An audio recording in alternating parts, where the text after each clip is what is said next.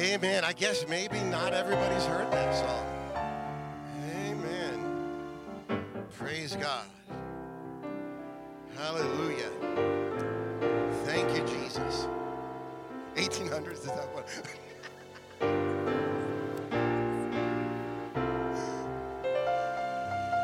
Glory to God. Isn't God good this morning? He is great. He's greatly to be praised. He is the God of everything. Amen. And guess what we're going to speak about this morning? Foundation. Building on God's word. Amen. Helps us have a strong foundation. Amen. I could just get off the platform right now because that's all you need. Amen. And when you build on God's word, it gives you a strong foundation. Amen. I appreciate being here this morning.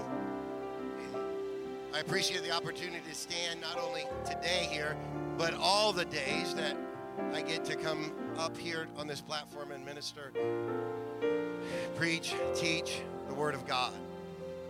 Thank you, Pastor Phil, for allowing this. Thank you for watching. If you're out on the internet, the interweb, around the four corners of the globe, thank you so very much. Why don't you shake someone's hand today and you can be seated. Amen. I know, Brother John, this is so unusual for me, but I just need a little bit more so I can hear. I don't know why, but that's great. But it sounds real good, though. It doesn't sound bad. Amen.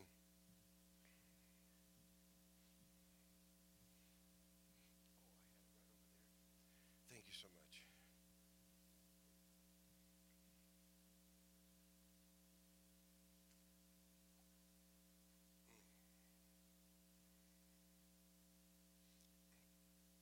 How many get distracted easily?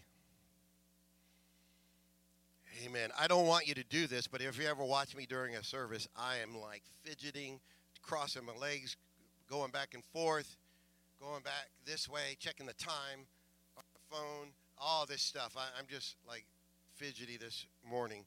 Amen. So if you feel that way this morning, instead of doing that in your seat, just get up and walk around. No, I'm just joking. Amen. That is called an icebreaker. Everybody having a good time? Anybody need a refresh of the Holy Ghost this morning? Amen. A touch? Something just pick you up? Maybe having a bad week? Maybe having a great week, but maybe you want to get that out. Here's the perfect place for that, is in the house of the Lord. When you come to the house of the Lord, you are building a foundation. Amen. How many has ever had the wonderful experience of absolute joy of bouncing in a bounce house?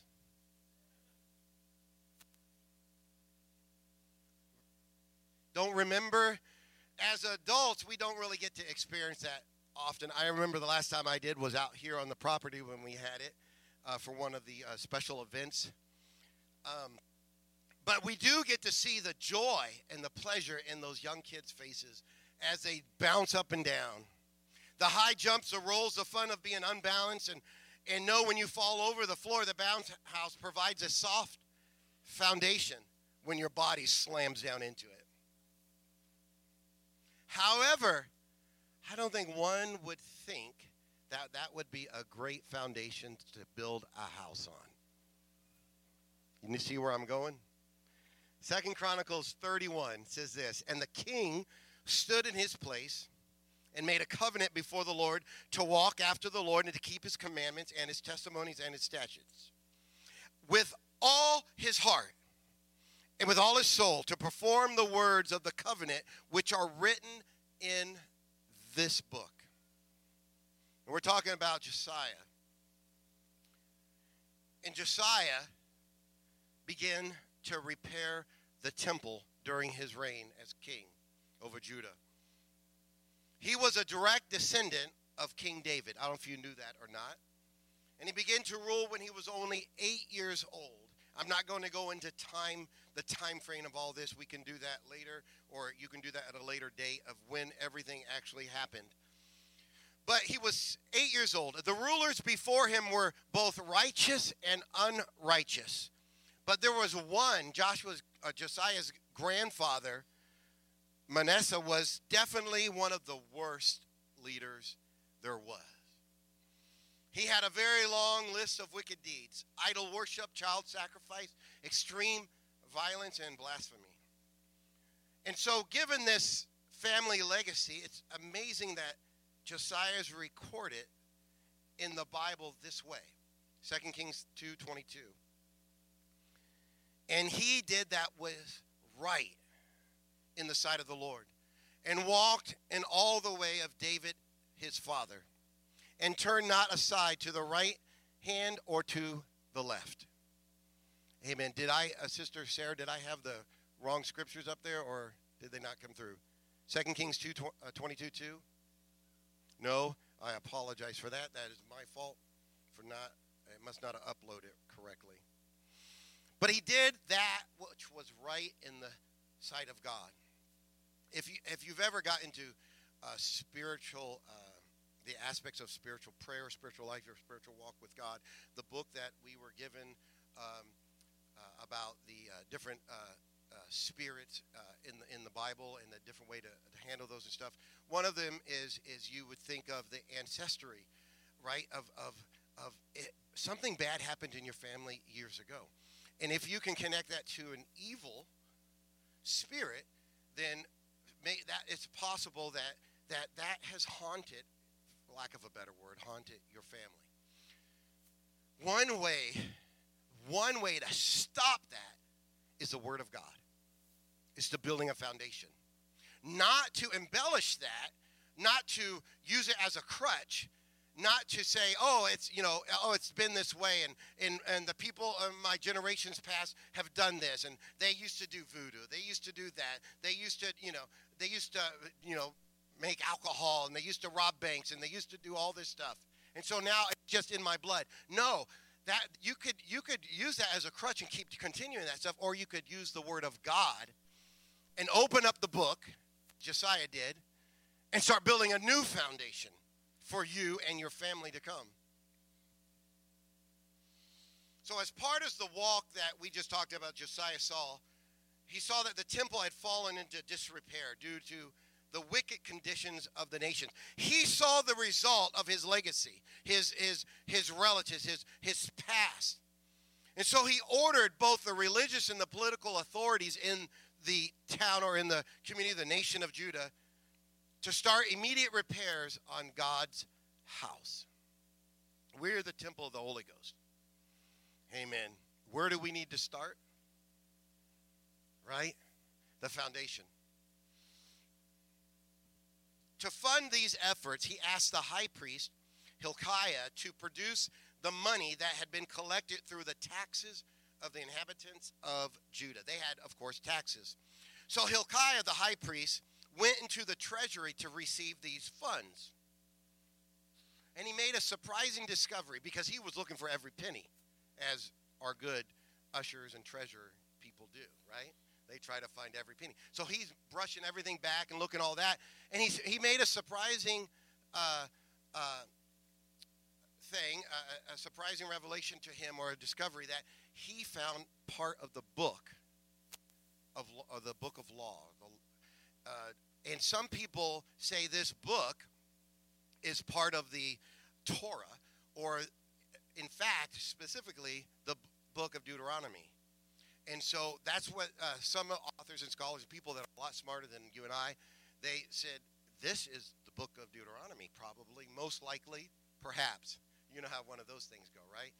So Hilkiah found this, and he located the Bible. And if you think about that, and I'm probably guilty of this, every once in a while I clean out a drawer and I find something valuable in it, right? The other day I was up here and I found a $10 bill in my shirt pocket. I was like, wow, man, I'm glad that didn't go through the wash. Or maybe it was my jacket. Yeah. And you think, man, I've neglected that important item. Think about that. The Bible, the Word of God, is sitting here in the treasury, buried under artifacts and dust. I already told you how the nation was in disrepair because of the ancestral lineages, the lineage from before, and the way they thought of God and the way they backslid, the nation of Judah. But think about that. The Bible, the Word of God, is hidden. I remember in boot camp, I was the religious petty officer because I volunteered. Hey, I just got the Holy Ghost. I was going to boot camp. I needed God. And they handed out Bibles, and I started throwing the Bible out to people. And one of the guys, you can't throw the Word of God. I said, it's not the book right there. It's what's in the book. And if I can get it to them faster by tossing it to them, I'm going to do that. And that was me I only had the Holy Ghost a month. And I knew the importance of the Word of God, how important that was.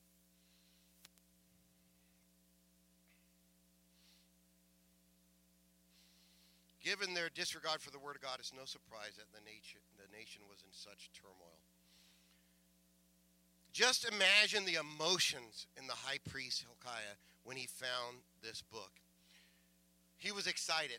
And so what he did was this. He gave it to a gentleman named Shaphan to notify the king. Shaphan was a scribe. Not only was he a scribe, he was also selected and put in charge, one of those people put in charge of the temple's renovations. I think this goes and shows how important the Word of God is in building not only the spiritual temple of God, but the physical temple of God too. The architect, the designer, the developer, the contractor stood before the king, and he not only handed the book to the king, before he did that, he read the book to the king.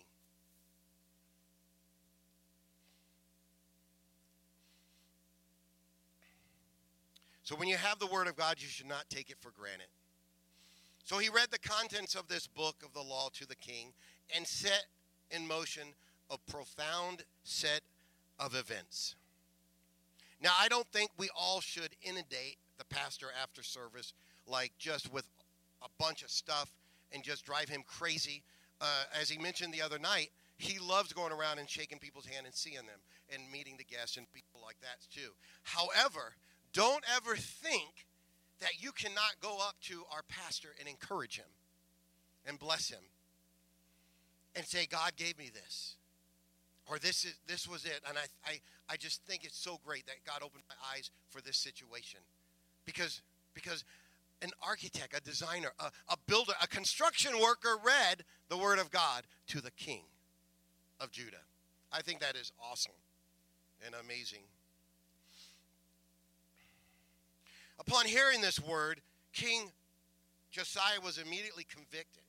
The Bible records that he rent his clothes, which is, of course, a common cultural expression of dismay. They're just heartbroken, just stricken, smitten, convicted, however you want to say that. That's what the Word of God did to him. Imagine how grieved he was to have his eyes open and see the contrast between what he heard of how the nation should have been living to how it had been living. Conviction is one of the greatest friends of a child of God. And the word simply means convincing. When someone is convinced of the truths of God, God's word, and sees the gap between the ideal and the reality of life, then a pure heart will be convicted by that. Our lives will reflect more properly the values and principles found in the Word of God when we are convinced or convicted of that. A little bit of history that you might remember. After the Exodus of Egypt, the nation of Israel was uniquely built on the foundation of God's Word. We know the story of the Israelites. They vacillated back and forth between, they were, okay, we're gonna love God, we're not gonna love God. We're gonna love God, we're gonna go this. We're gonna obey God, we're gonna disobey God. Deuteronomy 5:32 and 33. If you don't have that, Sarah, I can give you a second. Oh, look at that. She's got it. Ye shall observe to do therefore as the Lord your God hath commanded you. You shall not turn aside to the right or the left. You shall walk in all the ways which the Lord your God has commanded you, that you may prolong your days in the land which ye shall possess. However, if they were to turn aside from it and build their own lives and on any other foundation, they would have to take on the curse of God. Deuteronomy 28:15 says this, "But it shall come to pass, if thou wilt not hearken unto the voice of the Lord thy God, to observe to do all his commandments and his statutes, which I commanded thee this day, that all the curses shall come upon you and overtake thee." If in fact the book of law that was read to King Josiah was taken part or the whole part of Deuteronomy, then he would have heard those two passages along with others that say the same principles. And no wonder why you would or could imagine that he was convicted in his heart when he realized that we chose the wrong path. We chose the left hand over the right or the right over the left. We didn't follow God's commandment. So when individuals depart from the secure foundations of a godly life, we need a voice to direct us back on course. That's what we need to pray. That's what we need to pray. Sister Khan, I know you prayed so much for your children, for Richard, not to embarrass you at all. We're praying for our kids. But we need to pray that there's a voice that comes in their lives and causes them conviction. Whether it's another apostolic person meeting them on a campground where our kids live, or a Walmart, or on the road, or at a Culver's, or wherever they are, that they hear a voice and they realize and recognize that I know that voice.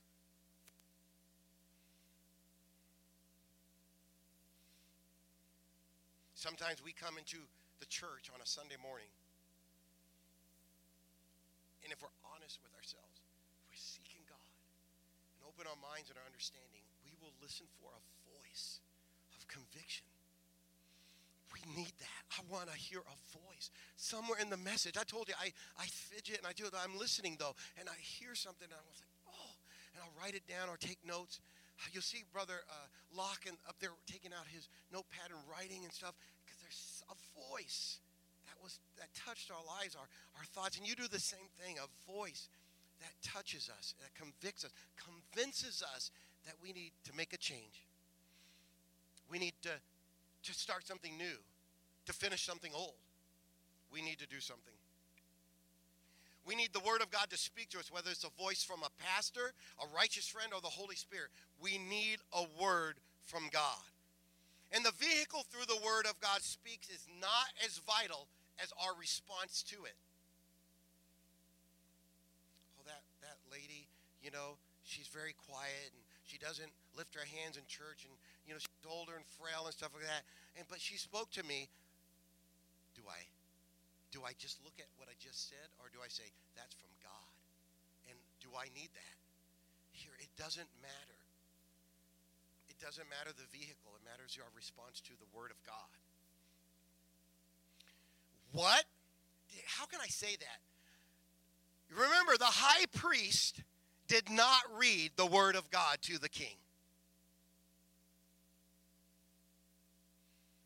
What a humbling experience. I don't know the whole story of that. I did not get involved in that depth in this talk. And I'm not even sure if there is a lesson for that. There might be. But the high priest gave the scroll, the Word of God, to a scribe, to a construction worker, to the superintendent of the construction, to let him read. Amen. I know Brother Khan has heard this before, but, the Bible's like a blueprint, right? And maybe that's why. Maybe we got that from that. It's a blueprint for our lives. Any Christian who desires to please the Lord and serve Him faithfully will have that desire through a humble response to the voice of Scripture. James instructed us to receive with meekness the engrafted word, which is able to save your souls, he said. So the conviction that smote King Josiah's heart by hearing the word of God caused him to commission a group of trusted men to go inquire of the Lord. And so if a group of men want information to do the right thing, what do? They go ask a woman. Right? So where did this group of men go? They went to the prophetess, Huldah, I believe is the way you pronounce it. They went to her, and she gave a clear word. And she, to the king through these messengers, addressing both what was soon to come on the kingdom and on him personally. And the prophetess told them in 2 Chronicles 34:24, and this sounds familiar. Thus saith the Lord, behold, I will bring evil upon this place and upon the inhabitants thereof, even all the curses that are written in the book which they have read before the king of Judah. You got to get your act together, Josiah. You're doing the right thing. Keep doing it. Because if you don't, the word of God is going to manifest. It's going to come to fruition. God would be thorough on every curse, and every curse found in the book was read to the king, would come to pass. Such a fearsome and furious God is not acceptable in modern man. We don't go out and saying, you know what, if you don't do this, you're going to hell. We don't do that, right? We don't do that because that's not acceptable today, okay? So when we see that, we are like, oh man, but that was the way it was back then. Certainly, we know his mercy endures forever, and without question, he is a gracious, and he's slow to anger, the psalm says. Still, we must never lose sight of the truth that God is very, very protective of his word. The Bible says the word of God is above the name.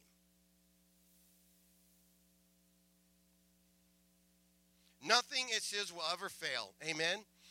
So when it declares that sin will be dealt with, we know it will be so. God's character is the guarantee behind every word he has spoken. I learned as a young minister, when I went up and prayed for a family that had just lost a loved one, to pray with them that God is a God of character and of honesty. And he looks at an honest heart. And he loves, because you, as a minister, you get that uncomfortable question, are they in hell or are they in heaven? And we cannot put them there.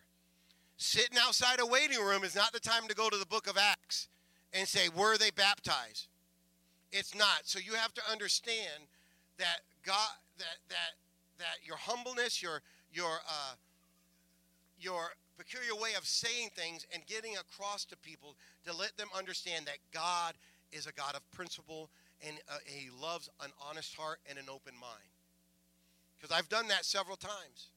Because we've been in the middle of Bible studies when somebody passed away. We weren't able to get them up to a baptistry. And so there was that awkward moment because their kids were in the Bible study with us asking, well, are you going to tell us? I was like, I'm going to tell you that God is an honest God. And your loved one, the one that was lost, I don't want to offend anybody, but they had an honest heart and an open mind. God sees that. And basically that's what we can do. I don't know why I just went into that, but if you're fighting with that, if you're ever wondering about that with someone, a loved one or anything like that, you can come see me afterwards and I can explain it a little bit more. But God's character is guaranteed behind every word he has spoken. The primary violation of God's word was that the nation of Judah repeated and perpetual worship of false gods. Throughout their history, they turned from loyalty to Jehovah, to bowing down to every idol that other people worshiped. Throughout history, they did this. They were so perverse that the conduct became that even their children were sacrificed to a worthless, lifeless piece of rock.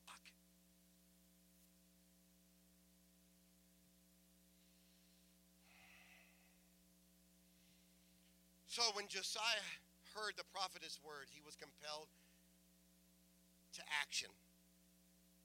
He started the first grow group. Had to pump that in there, right? I think we're having an announcement later about that. He immediately gathered all the elders in the land, the priests and the Levites and the inhabitants of Jerusalem together to read the same words from them from the book of law.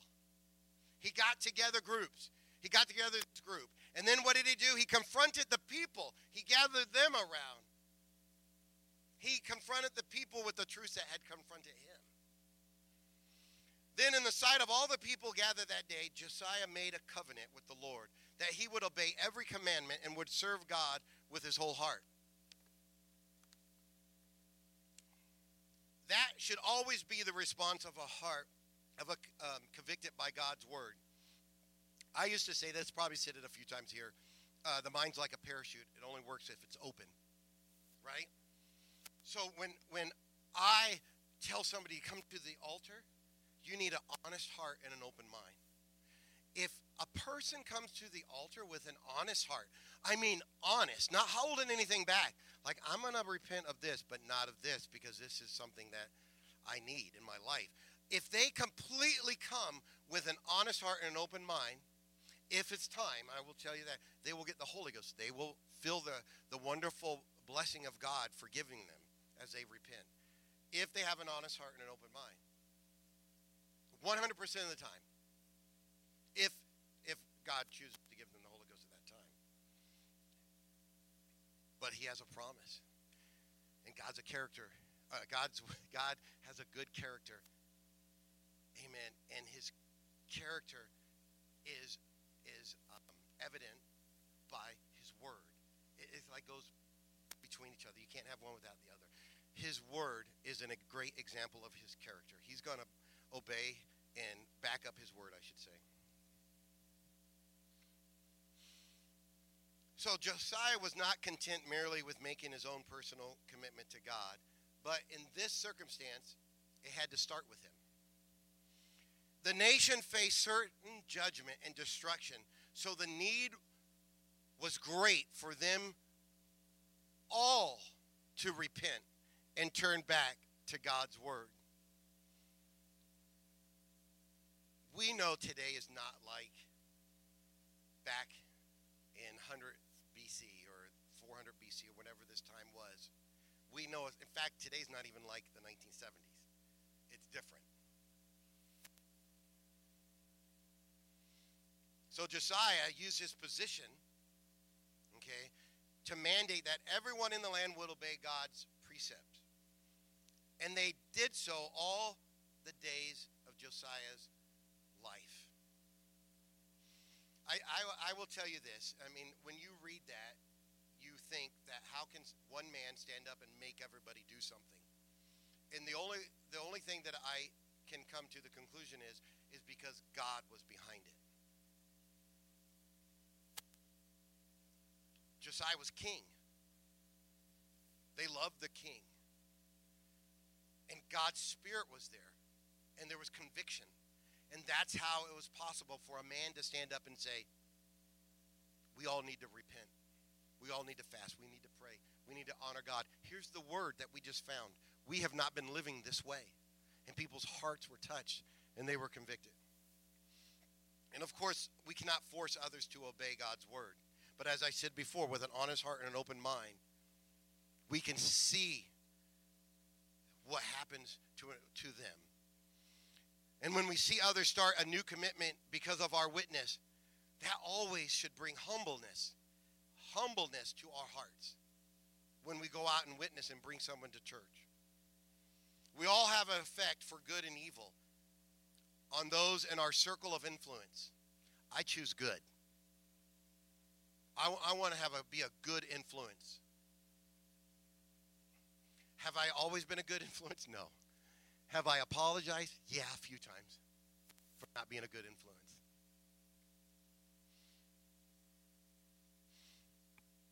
Many of us stand today where Josiah did on that day. In fact, all of us do to one degree or another. We are confronted often with the reality that there's a gap between the ideals of Scripture and the reality of our day-to-day life.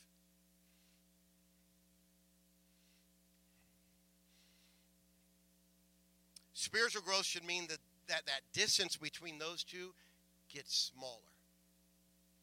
What we think, how we should be living for God, and actually how we are living for God, sometimes there's a wide chasm or a gap. And that should be getting closer.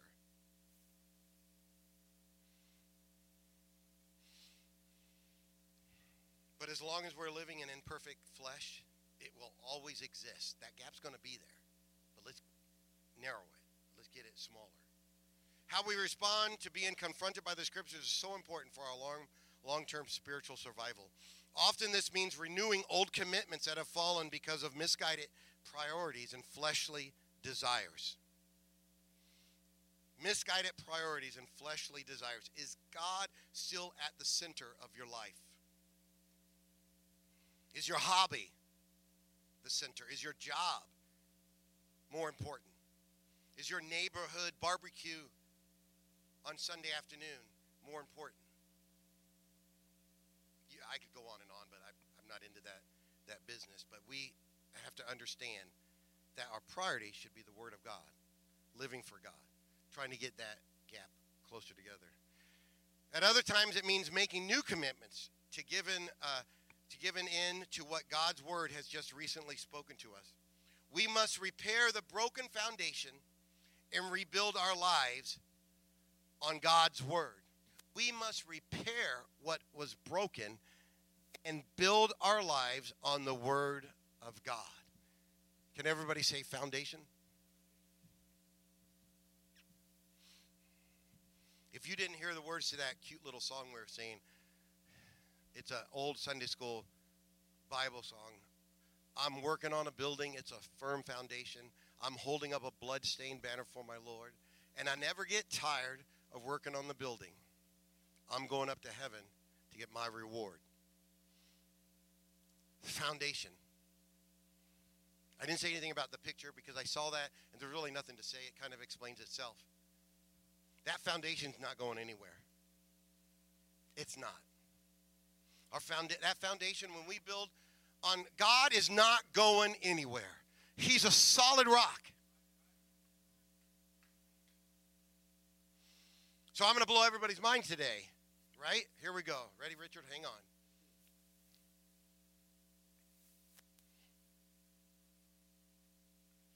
Oh, man, how do I say this without all the scholars and the theologians coming at me? If that house falls, it's not because of the foundation. The foundation is solid. Jesus is solid. His word is firm. It's us and our convictions and how we follow the word of God. And if a storm comes and tears down our house, no matter what it is, if our foundation is solid, we can repair the house. Don't tell me that my foundation wasn't solid if a storm comes in my life and I get set back. Because that's me. That's all flesh. It's not my foundation. But I want to build on that foundation. Bless the Lord at all times. That was the title of my last message here on July 17th. Exactly a week later, we got the phone call at 3:30 in the morning that my best friend, Ed, Carl, had passed away, had died. His wife on the other end of the line was in the hospital parking lot. She just followed the ambulance, the EMT, in, dreading to go in. Because even though she had already performed CPR herself, called the rescue units who continued to bring him out of they were in a travel trailer, bring him out, put him on the ground and work on him, he still was dead. And she was going to have to go into the emergency room and face reality that he was gone. Bless the Lord at all times. How can you say such a thing? How can you get off the phone and begin to pray and touch the throne of God, asking for his loving arms to comfort Renee Carl sitting in that parking lot? Because that's what you do. Because of the foundation. Before hanging up, my wife told her, you can do this. See, they're best friends as well. They're like sisters. She said, Renee, you can do this. And let me interject this. We tell people they're strong. They're not strong in that time. They're not. They're not strong. But we tell them that to try to encourage them. But they're not strong, and they know that. We know that too, but we still tell them that anyways because you're vulnerable at that time. And I'll get in that in just a second. So we told her, you can do this, Renee, because she had to do it. She had to do it. And we began to pray, asking God to touch her.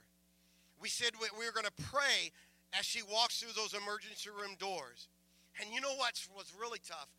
She worked at this hospital, and she walked through those same doors every day for work. And now she had to go through those doors.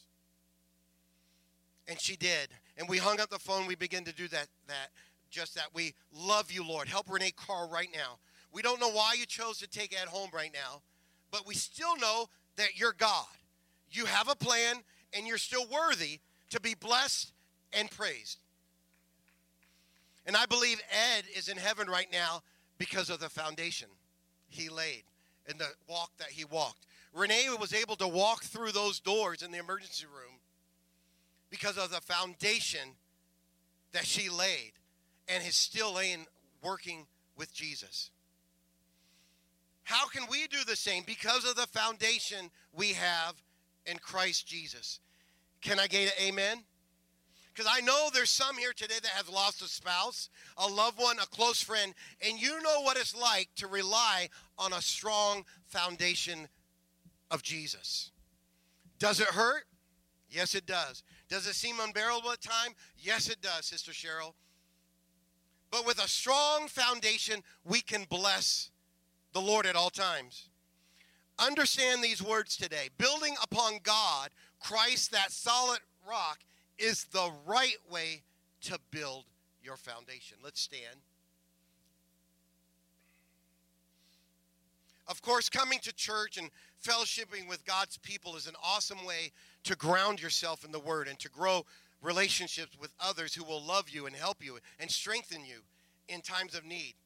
Prayer, reading, and experiencing God's Word are not only the great way, but they're a necessary way to build a strong foundation in Christ. We are human. We are not mindless robots. We have emotions and feelings. In fact, that's being human, right? So it's not unusual, and may I say for the third time today, and be so bold, that it's not wrong to sometimes respond to uncontrollable and devastating circumstances with frustration and anger. Because that's what we humans do. The Holy Ghost does not suppress your emotions. Do you understand that? It does not suppress them. You don't lose the bad feeling emotions just because you have the Holy Ghost. But when problems and frustrations and heartaches come your way, the foundation you've laid through Jesus helps you get through the tumultuous times in your life. The devastating circumstances, the loss of a loved one. It helps you get through that because of your foundation. We need to step out on the front porch of our lives and look down. If we see a solid rock, we know we're on the right foundation. If we feel sand going through our toes, we know we have work to do. It's not always bad, neither of these situations all the time, except when the storms come. I love going to the beach. I love walking on the sand without my shoes and socks on. But I don't want to build a house right there. I don't want to live my life there. I don't want to put trust in God there. The shifting sand, I'm saying. If our submission to the Word of God is intact, we will see a solid rocking footing always beneath us when we look But when the unavoidable storms arise, we're going to be thankful that firm foundation for the obedience that was built upon a rock. I'm working on a building. It's a sure foundation. Why don't we lift our hands and just worship God right now? Lord, we love you, Jesus. Thank you, God.